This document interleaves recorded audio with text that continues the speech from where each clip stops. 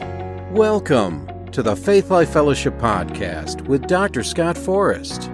In today's message, Dr. Forrest presents part 1 of his teaching, Signs.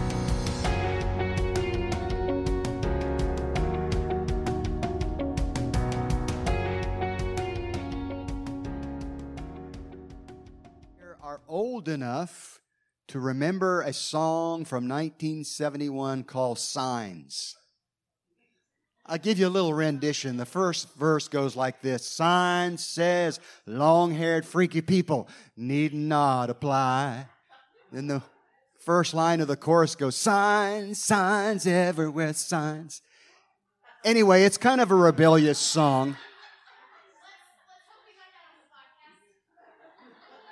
But I'm glad to see there's other people here old enough to remember that song. The name of the band, by the way, was the Five-Man Electric Band. Anyway, so I've been thinking about that song as I've been preparing my notes for this series. If you haven't figured it out yet, we're going to do a series on signs. Amen? And signs have been used for centuries and have evolved over the years to help us in a variety of ways. They inform us of upcoming events. They help us find our way to a particular destination. They help our car from not hitting other cars while driving to that destination. They tell us about a particular product we might be interested in. They warn us that we're trespassing other people's property or entering an area we are not authorized to enter. Amen. And the list goes on. But much of what I'm going to share in this series will be rooted in the Gospel of John, and in particular what many theologians call the 7 signs of the book of John. Sounds like a movie title, doesn't it?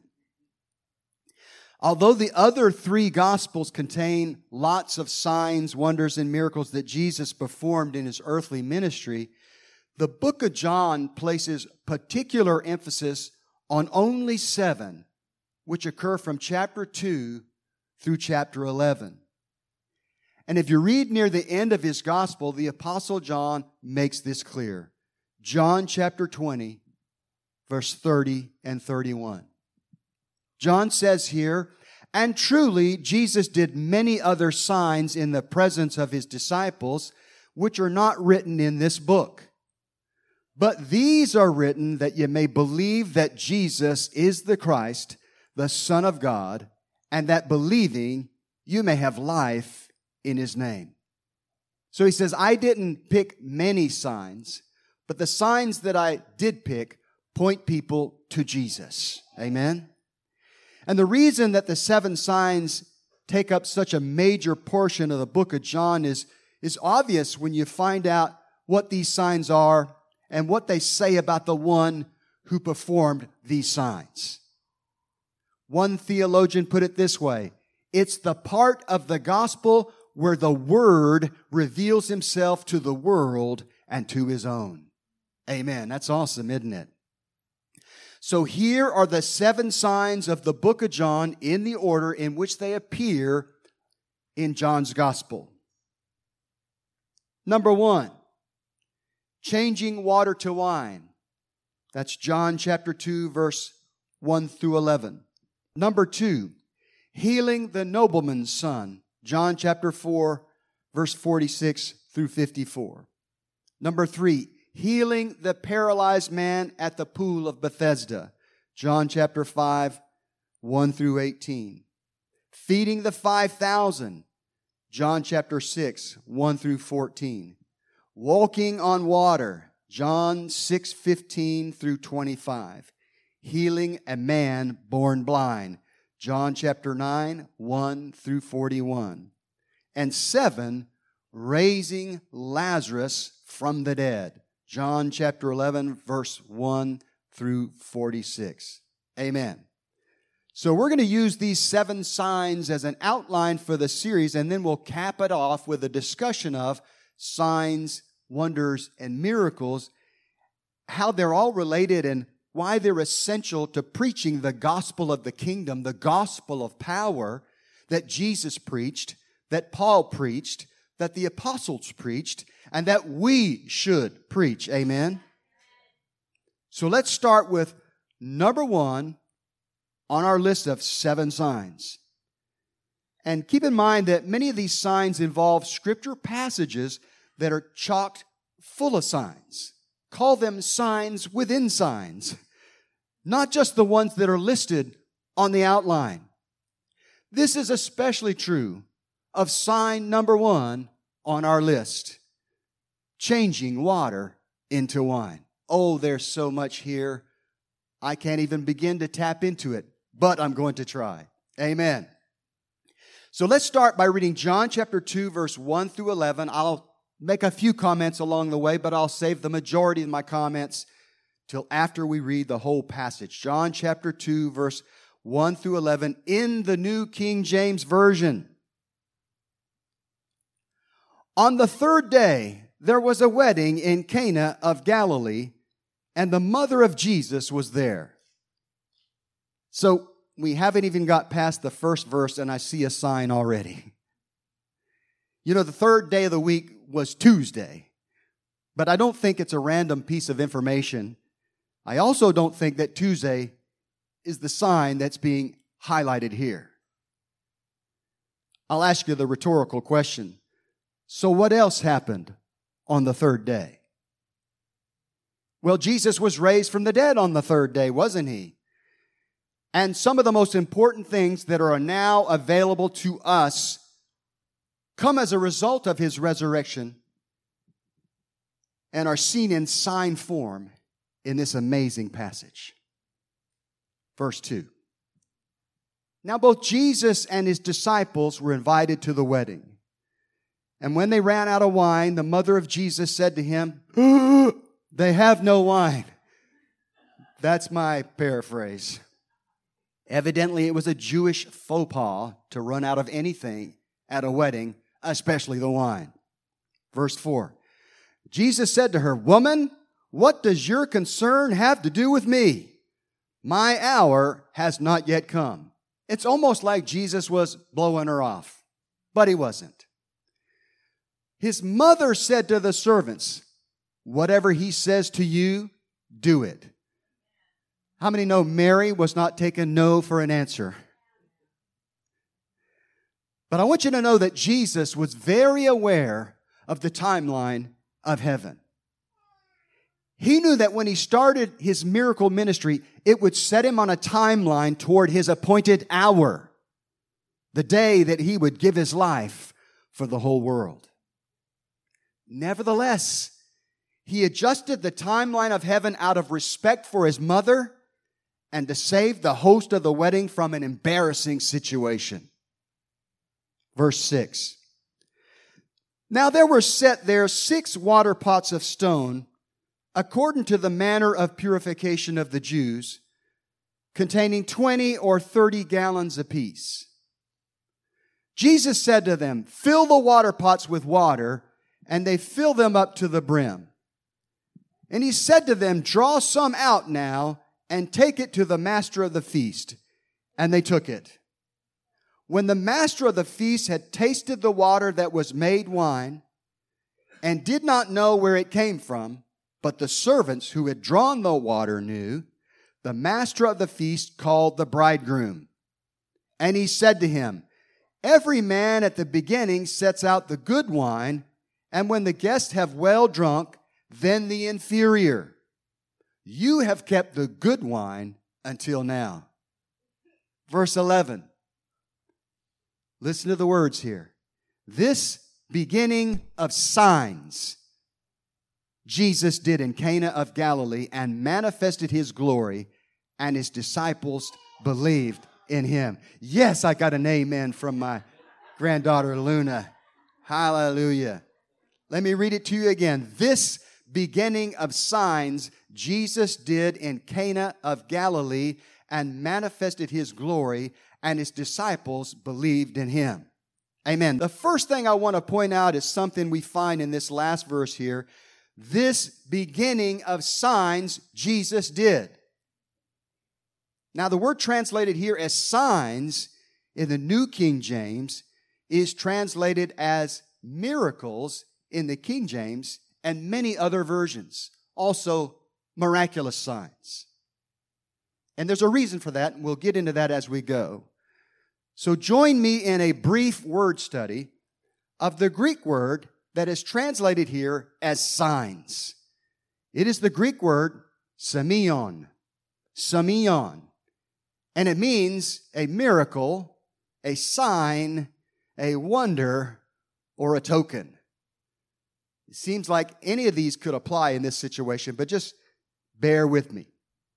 It is translated 50 times in the New Testament as sign, 23 times as miracle, 3 times as wonder, and 1 time as token.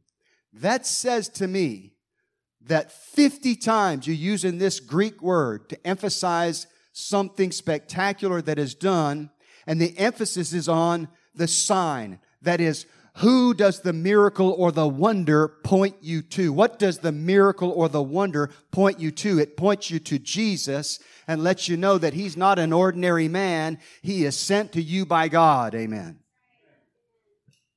That, in a nutshell, is the purpose of signs. So without getting too bogged down in definitions, I don't want to minimize the fact that there was definitely a miracle performed when Jesus changed water to wine. I mean, He changed the chemical composition of the water into fermented, aged, and evidently tasty wine. But I believe the translators got it right here when they translated it as a sign, because this miracle was itself a sign. It was a sign to the people of that wedding that the one who performed the miracle was sent to them by God. I'm repeating myself, but it's worth repeating.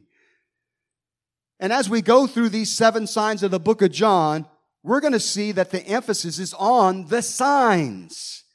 Because signs point people to Jesus, who is the miracle worker, who is the wonder worker. Amen.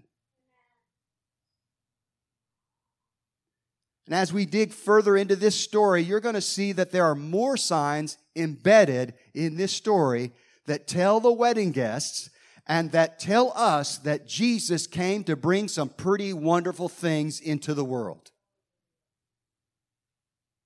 Stay with me. Math will be done. If you don't follow the math, trust me. I've got degrees in this stuff. All right, so verse 6 in the New King James Version says there were 6 water pots of stone containing 20 to 30 gallons of water apiece. But before I do the math, I want to refer you back to the King James, because I did all my math with the King James. You know, the Authorized Version, which is a little bit more precise. King James says the pots contain 2 to 3 firkins apiece. First time I read that, I said, what the heck is a firkin? Well, Flirty Bernie, I'm firkin for the Lord today. You know, I don't think that's it. A firkin was an old English unit of volume, which equals 9 gallons under the English system of measurement. So if you do the math, assuming there were 3 pots which contained 2 firkins, or 18 gallons, and 3 pots which contained 3 firkins, or 27 gallons, and figuring in a water density of 8.34 pounds per gallon, that means these water pots weighed anywhere from between 150 and 225 pounds, not counting the weight of the stone pots themselves. So these are big water pots.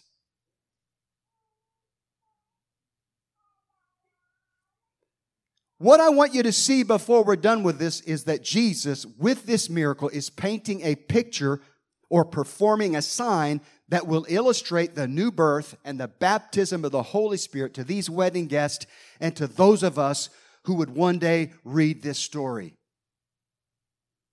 All right, now take a breath and stay with me. 2 Corinthians 4:7 says, we have this treasure, the treasure of the Spirit of God, in earthen vessels. And verse 6 declares that these were 6 stone water pots. But you know something about the stone pots of those days? They were really earth and clay baked and made hard, so it was like stone. So these were earthen vessels. And 2 Corinthians 4:7 says, we have this treasure in earthen vessels. So I believe they are perfect types of human beings. These 6 water pots of stone. You can also figure that the number 6 is the biblical number of man. There's another clue that there's some symbology and some signs going on here. All right, but just like the empty stone pots, we are empty earthen vessels without the living water of God. Isn't that right? But when you say yes to Jesus, God deposits something very valuable on the inside of you, a treasure that is the living water that only comes from God the Father. Isaiah chapter 12, verse 2 and 3. He gets a prophetic picture of this new birth and this baptism of the Holy Spirit experience 700 years before it was loosed on planet Earth. Isaiah chapter 12, verse 2 to 3, King James Version. Behold, God is my salvation.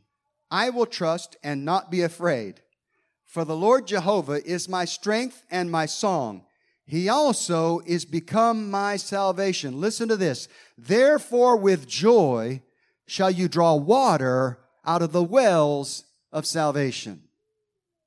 When you say yes to Jesus, when you get born again, God deposits a well of salvation on the inside of you, but He doesn't want you to stop there, amen? Listen, Matthew 3:11, Mark 1:8, Luke 3:16, John 1:33, all declare that John the Baptist went out there and said this, I come to baptize you with water for the remission of sins, but the one who comes after me, who is much mightier than me, He comes to baptize you with the Holy Ghost and with fire. Hallelujah. Whew, I love that. I can just see Him saying that. Eating bugs and wearing camel skin. So immediately after you're saved, after you're born again, you should ask Jesus to fill you with the Holy Ghost. Amen? I remember when I prayed for my wife to get born again. I said, do you want to make Jesus the Lord of your life? And she said, with tears in her eyes, she said, yes. And I went for the gusto. I said, do you want to be filled with the Holy Ghost? Do you want to speak with other tongues? And she said, I want all He has for me. And she got filled with the Holy Spirit. Hallelujah. Glory to God. It's okay. It's love waves coming toward Pop Pop. It's going to be all right, baby. We're getting to the good part.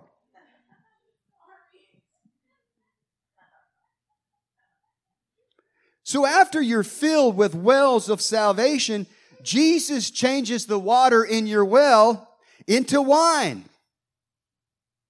which is another way of saying He stirs up or energizes the living water in such a way that it cannot be contained by the vessel anymore. It has to come out. When this happens, that well becomes a powerful geyser, a spring that begins to bubble up and flow out of you. Jesus said as much, John chapter 7, verse 38.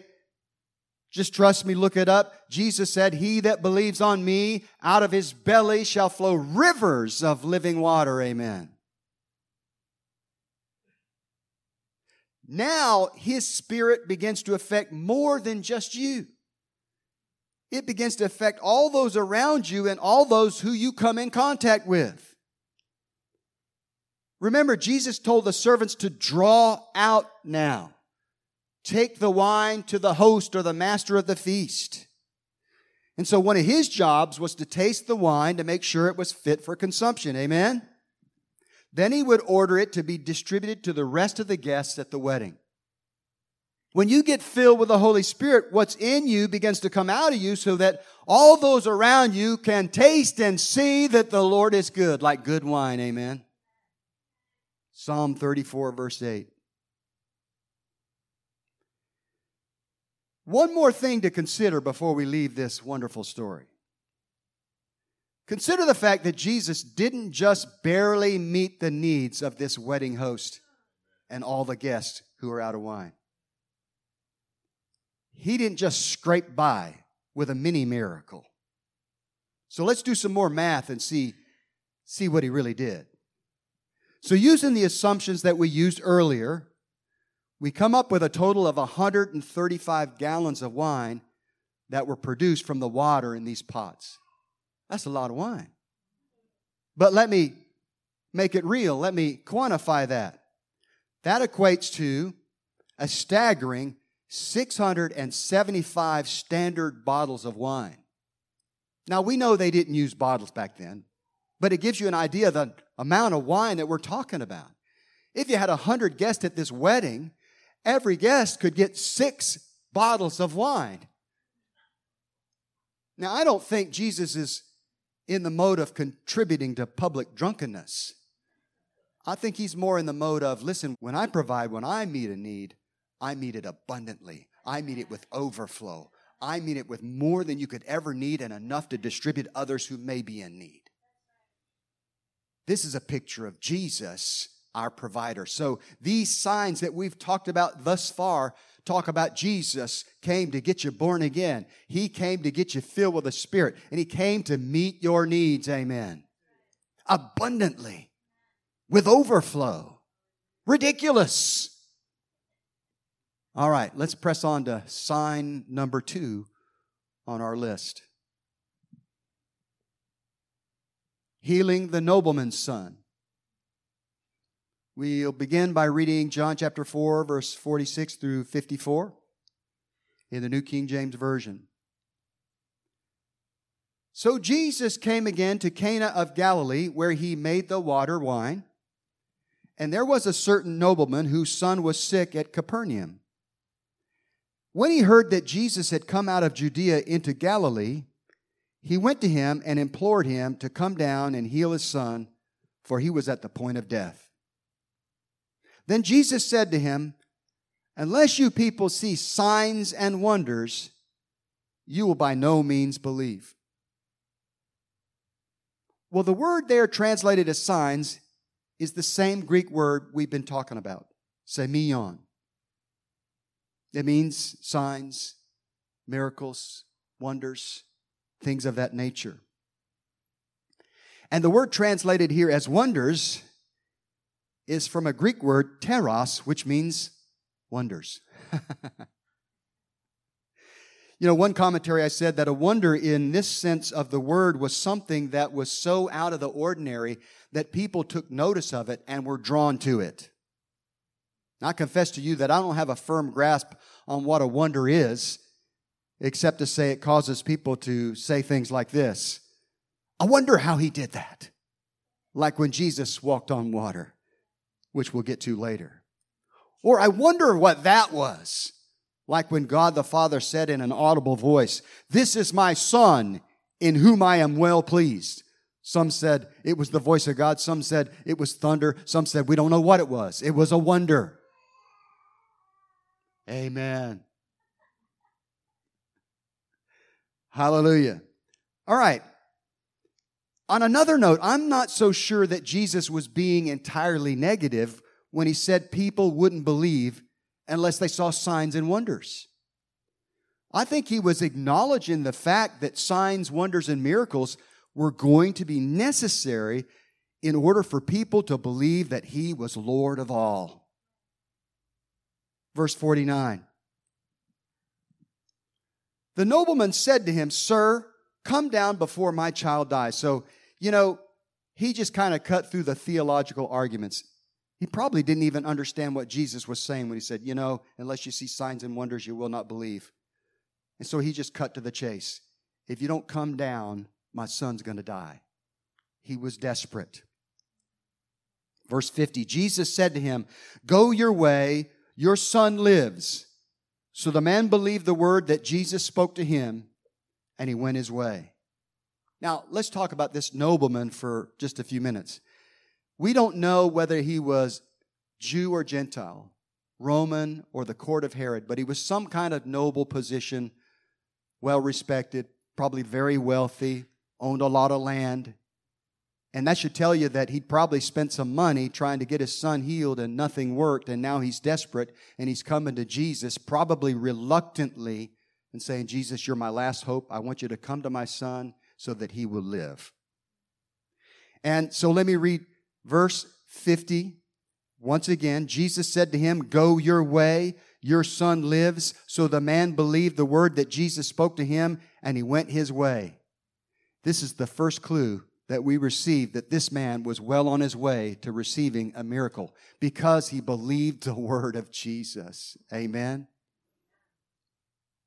He believed the word that Jesus had spoken unto him, and he headed home, I believe, expecting to find his son alive. Verse 51. And as he was now going down, his servants met him and told him, saying, your son lives. Then he inquired of them the hour when he got better, and they said to him, yesterday at the 7th hour, the fever left him. So the father knew that it was at the same hour in which Jesus said to him, your son lives. And he himself believed, and listen to this, and his whole household. I believe this aspect of the story makes it clear to the nobleman, or made it clear to the nobleman, that the words that came out of Jesus' mouth carried an authority that was recognized in the spirit realm. They were spoken from a distance, but they were not bound by distance.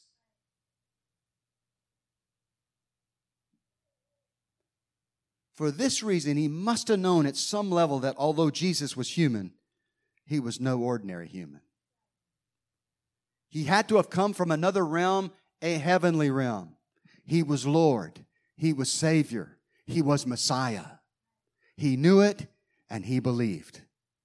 Listen to verse 54. This again is the second sign Jesus did when he had come out of Judea into Galilee. Again, that word sign is semeion, the same word. It means a sign. I want you to ponder a few things. Now we've got the first sign, water to wine. The second sign, the nobleman's son healed. And there's a couple of things I want to bring out here before we wrap this thing up. In the first sign, something was requested from a mother. In the second sign, something was requested from a father. Jesus doesn't care whether you're male or female, father or mother. He's interested in meeting your needs. Here's another thing. When Jesus made the wine in the first sign, he made wine instantly, which normally takes a long process to make, right? You got to ferment it, you got to age it, you got to bottle it, or whatever they did back then. And it's a process of time. But Jesus made aged, tasty wine instantly, which tells me he was demonstrating that he was Lord over time. Do you see that? And there, in this second one, in this second sign, he spoke a word over a distance. And the distance didn't matter. He spoke a word to the nobleman, and distance or space was not an issue. Therefore, he was Lord over space. So he's Lord over space in the second sign. He's Lord over time in the first sign. So he's Lord over space-time, and he's Lord over the universe and all of space-time, as large and as far as the far-flung galaxies and the universe that we know. He is Lord of it all.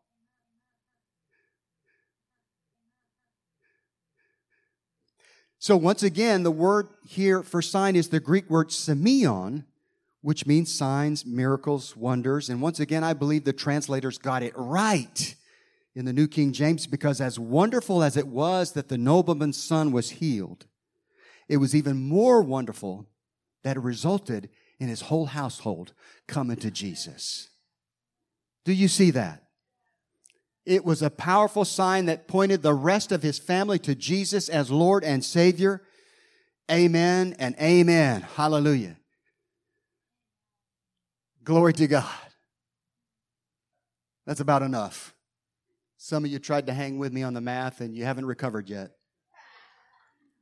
There will be no more math next week when we pick it up with sign number 3 on our list of 7 signs in the book of John. Amen? Amen.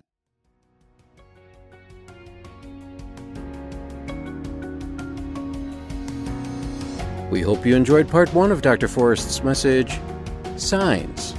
If you are in the Wilmington area and are looking for a place to worship, come join us on Sunday at 10 a.m. for coffee and fellowship and 10:30 for worship and service.